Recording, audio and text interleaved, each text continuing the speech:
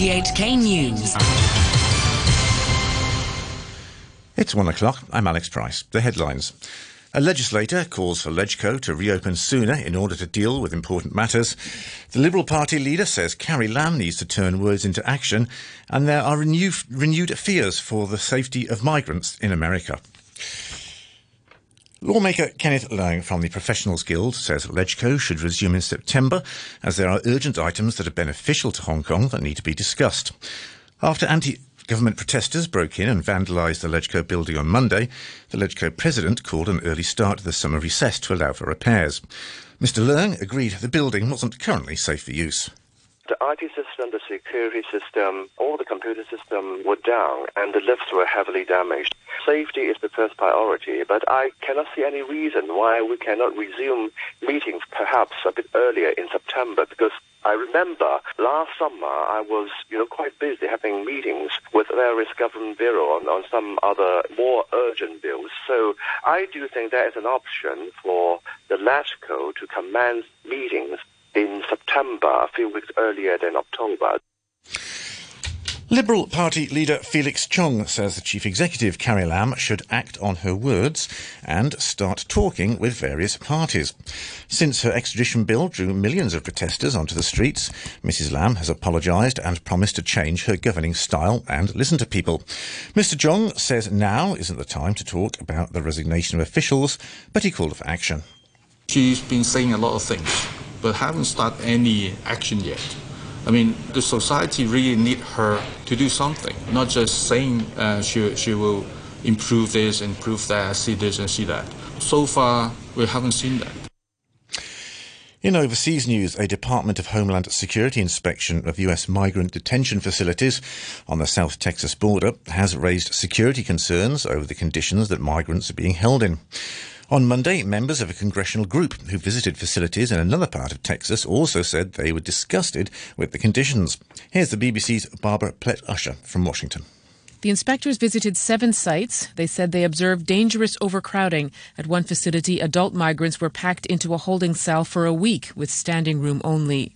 Senior Border Patrol managers said they worried about security for their agents and for the detainees. One of them called the situation a ticking time bomb. The inspectors also said that many of the children had only limited or no access at all to showers, changes of clothes or hot meals.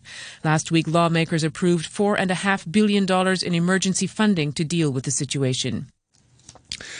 A sports shoe featuring an early version of the Stars and Stripes flag, which has links to slavery and white supremacists, has become the latest focus of the cultural war in the United States. Nike was due to release the shoe to mark the 4th of July holiday. Here's the BBC's Jonathan Josephs. There are 13 stars arranged in a circle to accompany the stripes on this early version of the US flag, known as the Betsy Ross flag.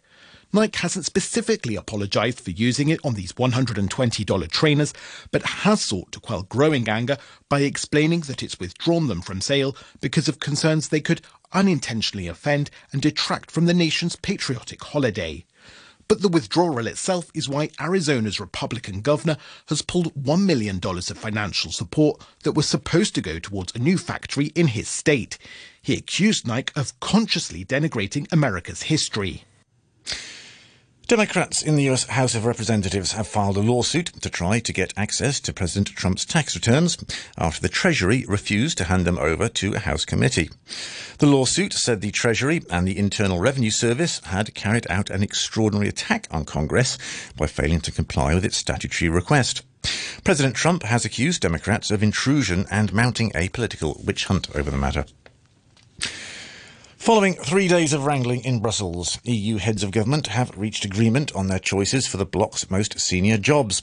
Together, they'll run the European Union for the next 5 years. 2 of the 4 top jobs, for the first time, will go to women.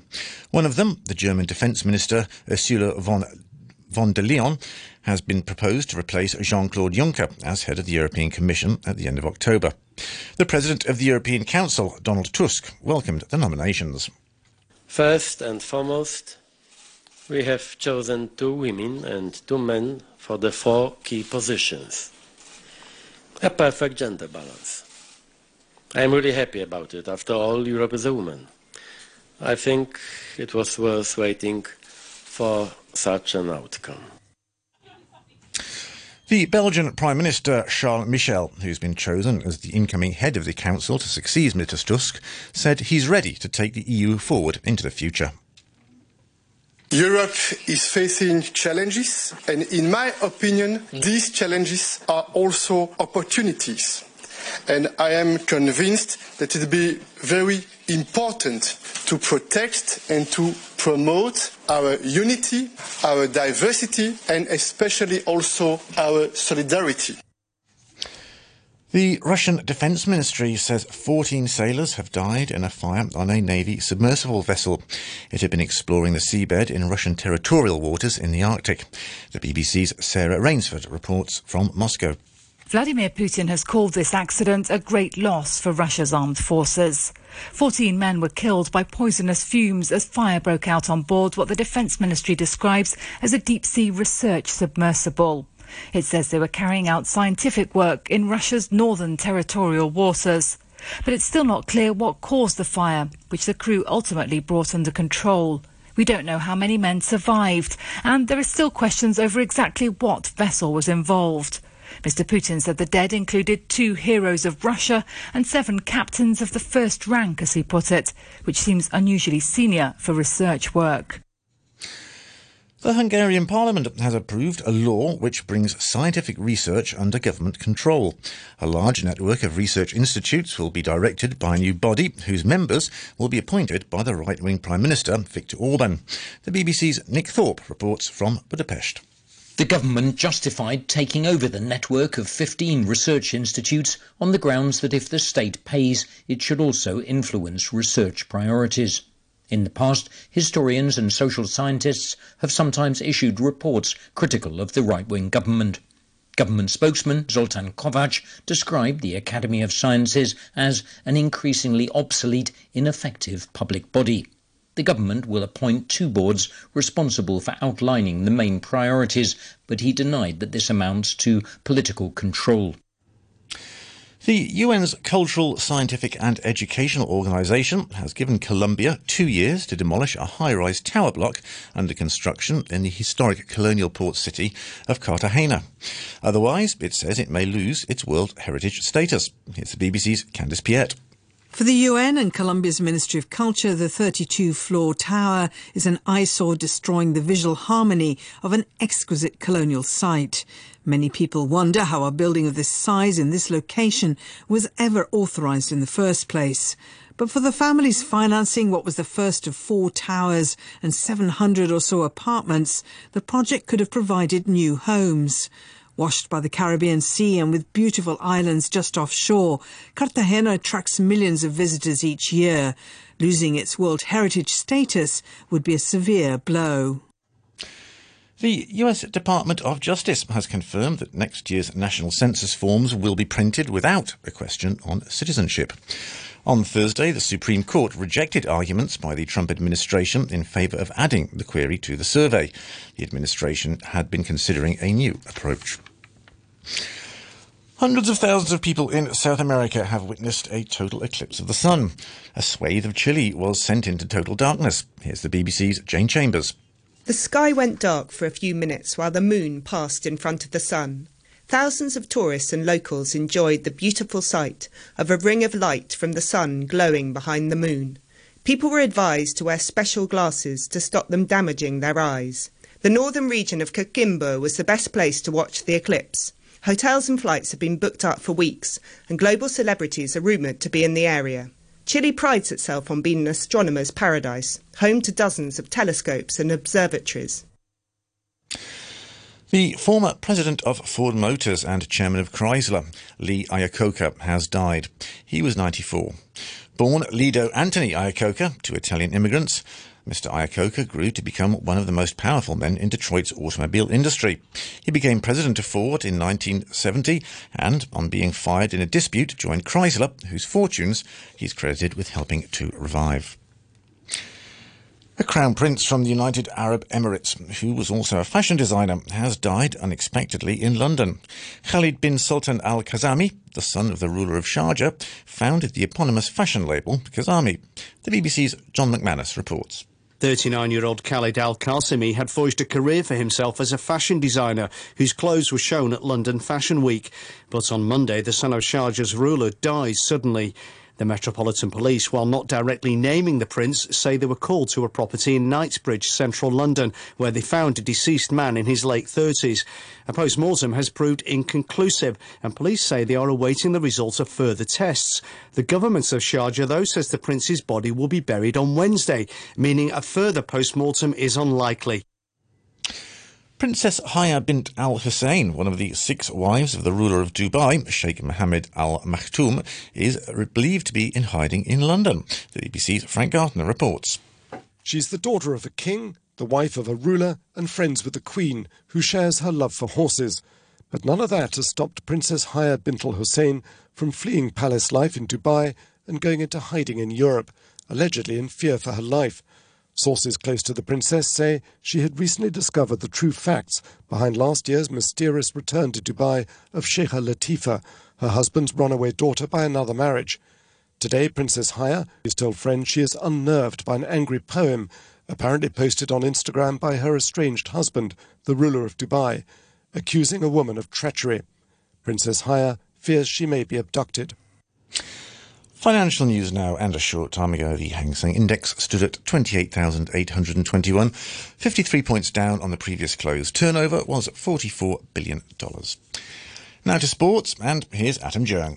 We start with football's Copa America, where the host Brazil have made it into the final by knocking Argentina out. Manchester City's Gabriel Jesus and Liverpool's Roberto Firmino were on target as Brazil won 2-0. It means the Argentina captain Lionel Messi remains without a trophy for his national team despite giving his best performance of the tournament. Brazil will be playing for their 10th South American title when the final kicks off on Sunday at the Maracanã Stadium in Rio de Janeiro. They'll face the winner of tomorrow's match between Peru and Chile. The United States are through to the final of the Women's World Cup. They beat England 2-1 and are 1 win away from defending their title. Here's the BBC's Alex Capstick. Team USA remain on course for a successful defence of their title after surviving a cliffhanger. Dominant for long periods, they couldn't completely shake off persistent opponents. Backed by the vast majority of a sellout crowd in Lyon, the Americans began strongly, Kristen Press heading them in front. England were hanging on, but against the run of play, Ellen White equalised before Alex Morgan restored the US advantage. And that's how it stayed, although VAR denied England an equaliser for offside and also gave them a lifeline by spotting a foul inside the area. Captain Steph Horton's penalty was poor and was easily saved. So England go out at the semi-final stage at successive World Cups. It's also a familiar feeling for the USA, who march on to Sunday's final. Alex Morgan, who scored the game-winning goal for the US on her 30th birthday, was full of praise for her teammates. Tremendous performance from the team and from players who stepped up.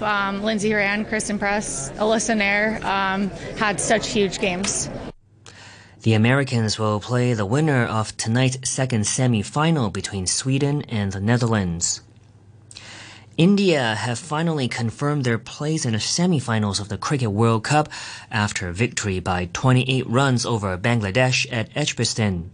Rohit Sharma and KL Rahul combined for 180 in the highest opening partnership of the tournament so far, as India posted 314 for 9 from their 50 overs.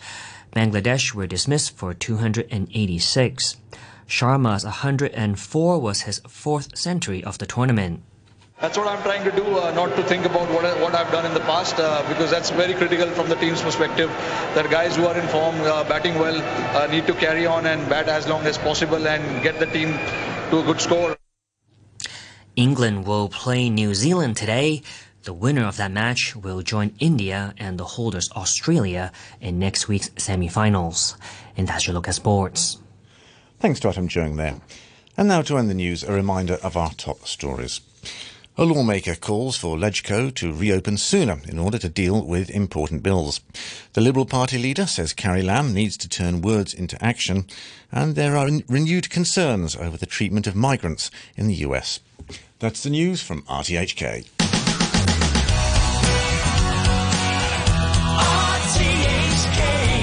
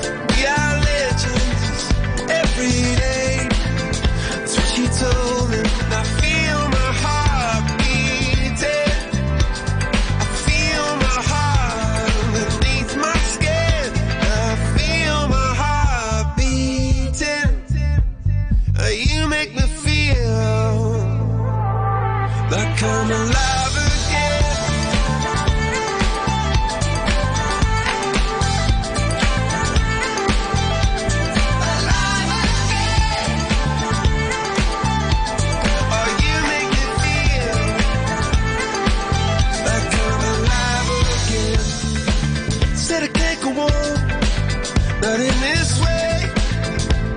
I'm a dream that died by light of day. Gonna hold up half the sky and say, only our own man. I feel my heart beating. I feel my heart underneath my skin. Oh, I can feel my heart beating. 'Cause you make me feel like I'm alive